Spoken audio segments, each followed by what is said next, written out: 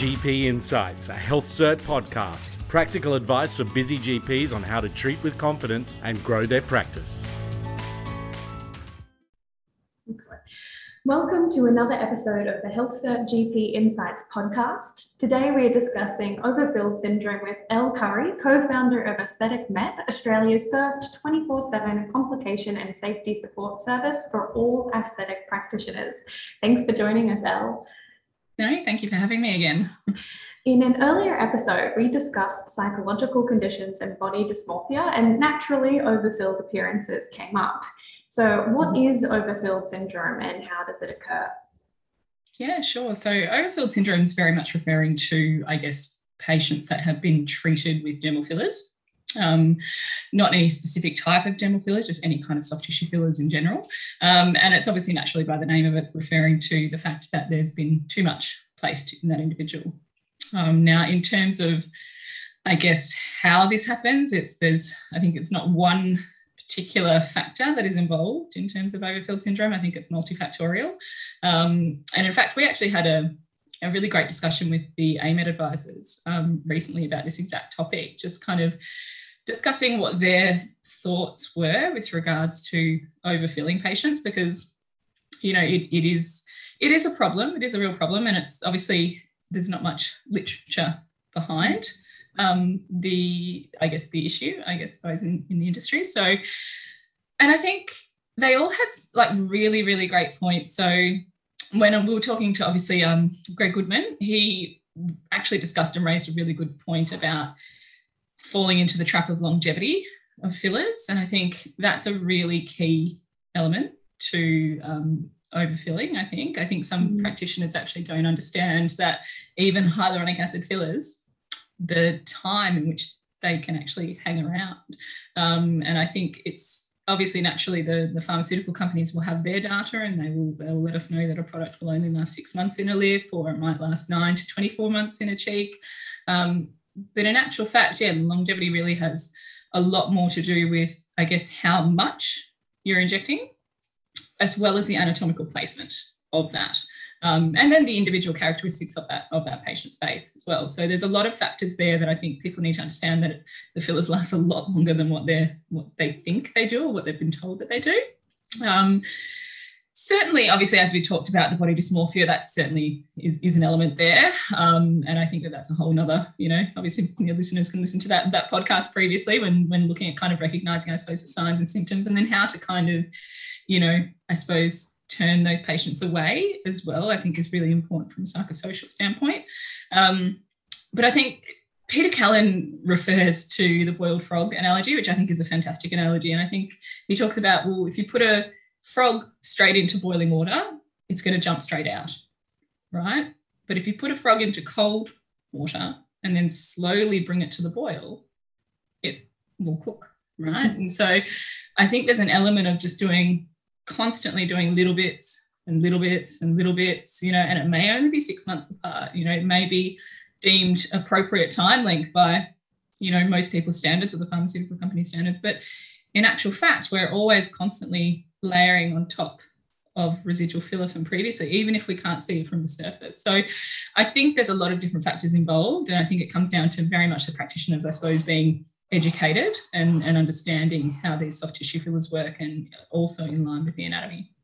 Absolutely. Like you said, multifaceted, many aspects to consider. Yes. So it's something that we've probably all seen, but exactly how prevalent is it? Oh, look, I haven't found any kind of statistical data on overfilled syndrome, and I suppose there's very much a subjectivity to that. It's what, each of us deems to be an overfilled face. I certainly see a lot more overfilled people than probably, what, the lay person might see. So, there's certainly a lot of clients, and I'm sure a lot of practitioners can attest to that they will see people that have definitely far too much filler in their lips, but, perhaps the average person wouldn't notice that so much. However, in terms of the truly overfilled people, so those that really their cheeks are so augmented and distorted, and look, that's less so, but there's certainly people, on the path to potentially becoming that. in that sort of state, unfortunately. And whilst it's not necessarily, you know, a really commonplace thing, it is still more prevalent than what I think it really should be. But I think that there is a lot more awareness now, like, you know, in terms of the longevity fillers, there's a lot more people talking about how long fillers do actually last now. So I think, you know, I'm sort of hopefully thinking we're going to turn a corner a little bit and actually pull back from the volumes that we're using. Yeah, that's fantastic. So you mentioned going slowly and sort of injecting little bits at a time. Are there any other techniques that doctors and aesthetic practitioners can use when injecting to help avoid this?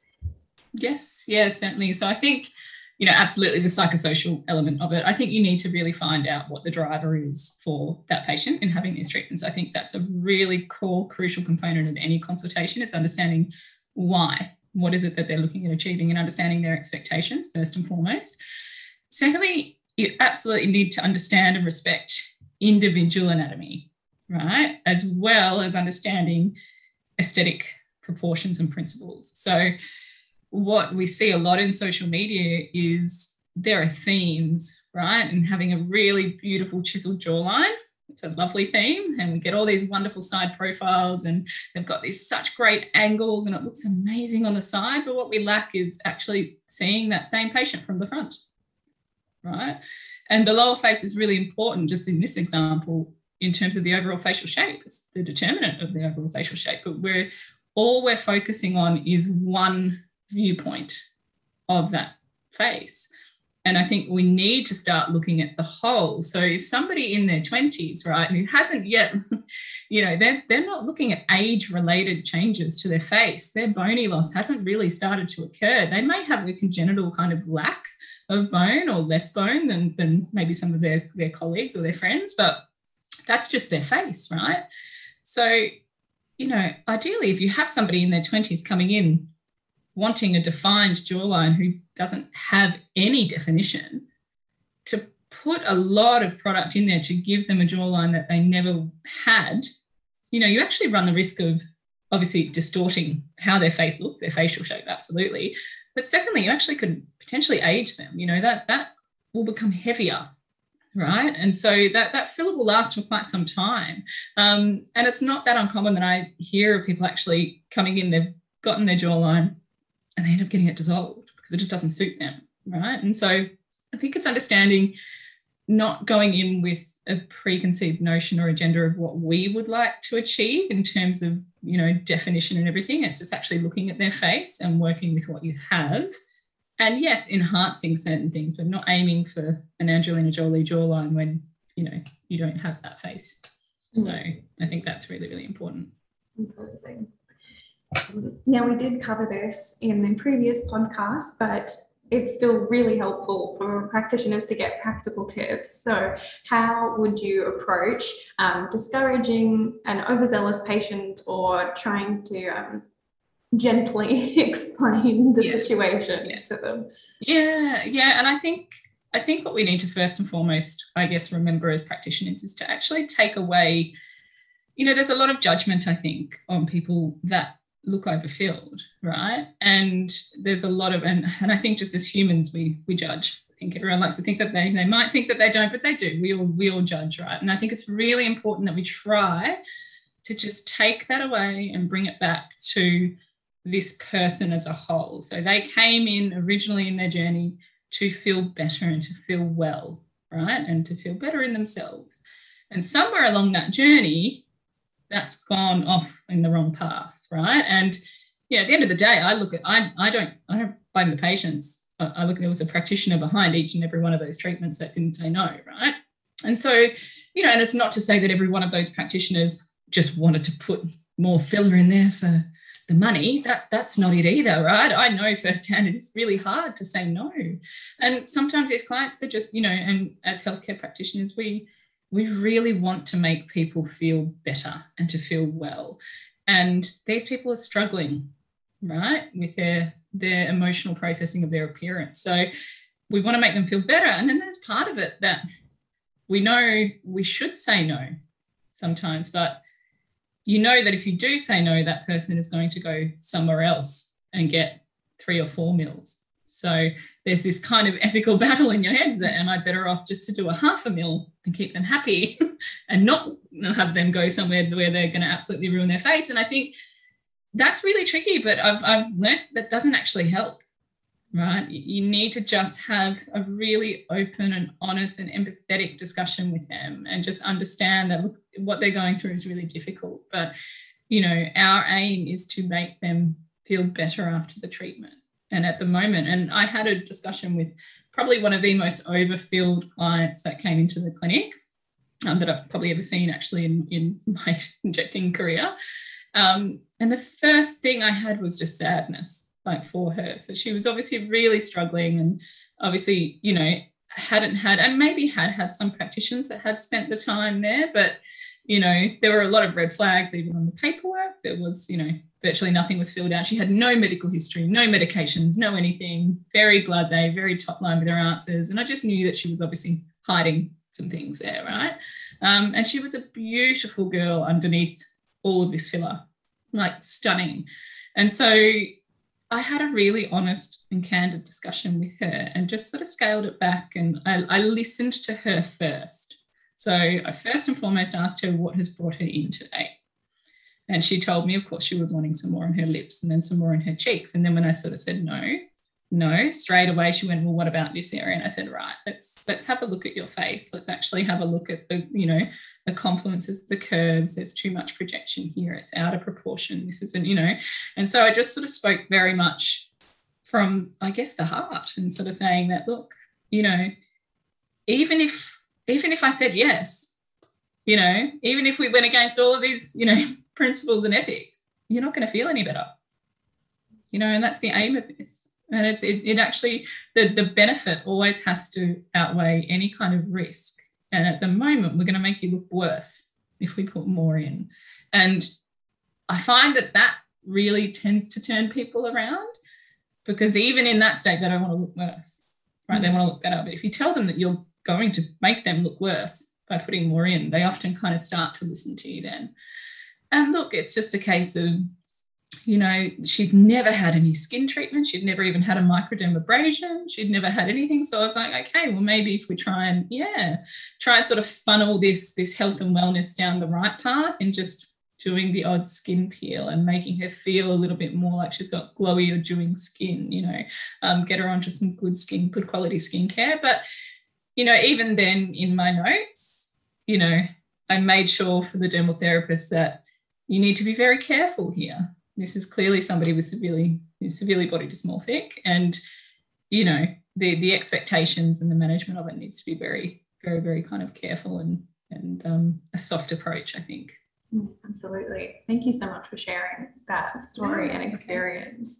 Sounds like a very challenging conversation to have, but most worthwhile. It was, but it's kind of, it is also rewarding. I mean, it is why it's why we do this, and I think, yes, I love to get amazing aesthetic results like the next person, right? But it's really more about how those results make the patient feel is to why I keep doing this job, right? It's because it's really impactful. And I think it's kind of our duty of care to be open and honest. And I think sometimes we don't feel comfortable having discussions about mental health and well-being. And I'm very much an advocate for that as well. And so, I think it's just actually being comfortable in having those conversations, which is difficult, but it just takes experience, I think. Absolutely. So for patients that maybe realize themselves, or they come to you and you are able to dissuade them from further treatments, what are the options to, I guess, dissolve and scale back some of the work that's already been done? How can they be treated? Yeah, sure. So I guess depending on what type of filler has been injected will kind of impact the I guess the treatment options, I suppose, in terms of dissolving. So really dissolving is more referred to for hyaluronic acid fillers. So the use of hyaluronidase is an enzyme that helps dissolve that hyaluronic acid gel. I think it really depends on the extent, like in this scenario, like I was mentioning with that patient, I know that the option of dissolving was never going to be an option. Do you know what I mean? And really, if I'd gone down that path and said to her, we need to dissolve the whole face, even if she had have agreed, there would have been a lot of psychological processing there that I would have, probably borne the brunt of. So, before doing anything like that, you'd need to make sure that you've got psychological services, I think, in place to help the patient prior to. So I think it's really important that, we manage that first, and then the dissolving comes second if it's a severe case like that. But I think with people that have, overfilled lips and things like that, or perhaps, migration onto the upper white cutaneous lip, I think it is about just having that discussion with them, that really there's no point in us trying to fill around to match the overfilled areas. We really just need to start back from scratch. I kind of use it as like an analogy where you have your dining room table, or you have your dining room, and your dining room table is just way too big.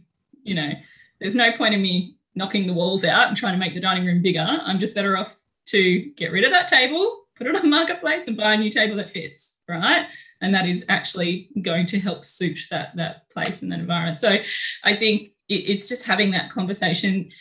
They do go through a period of, that they worry about the deflation.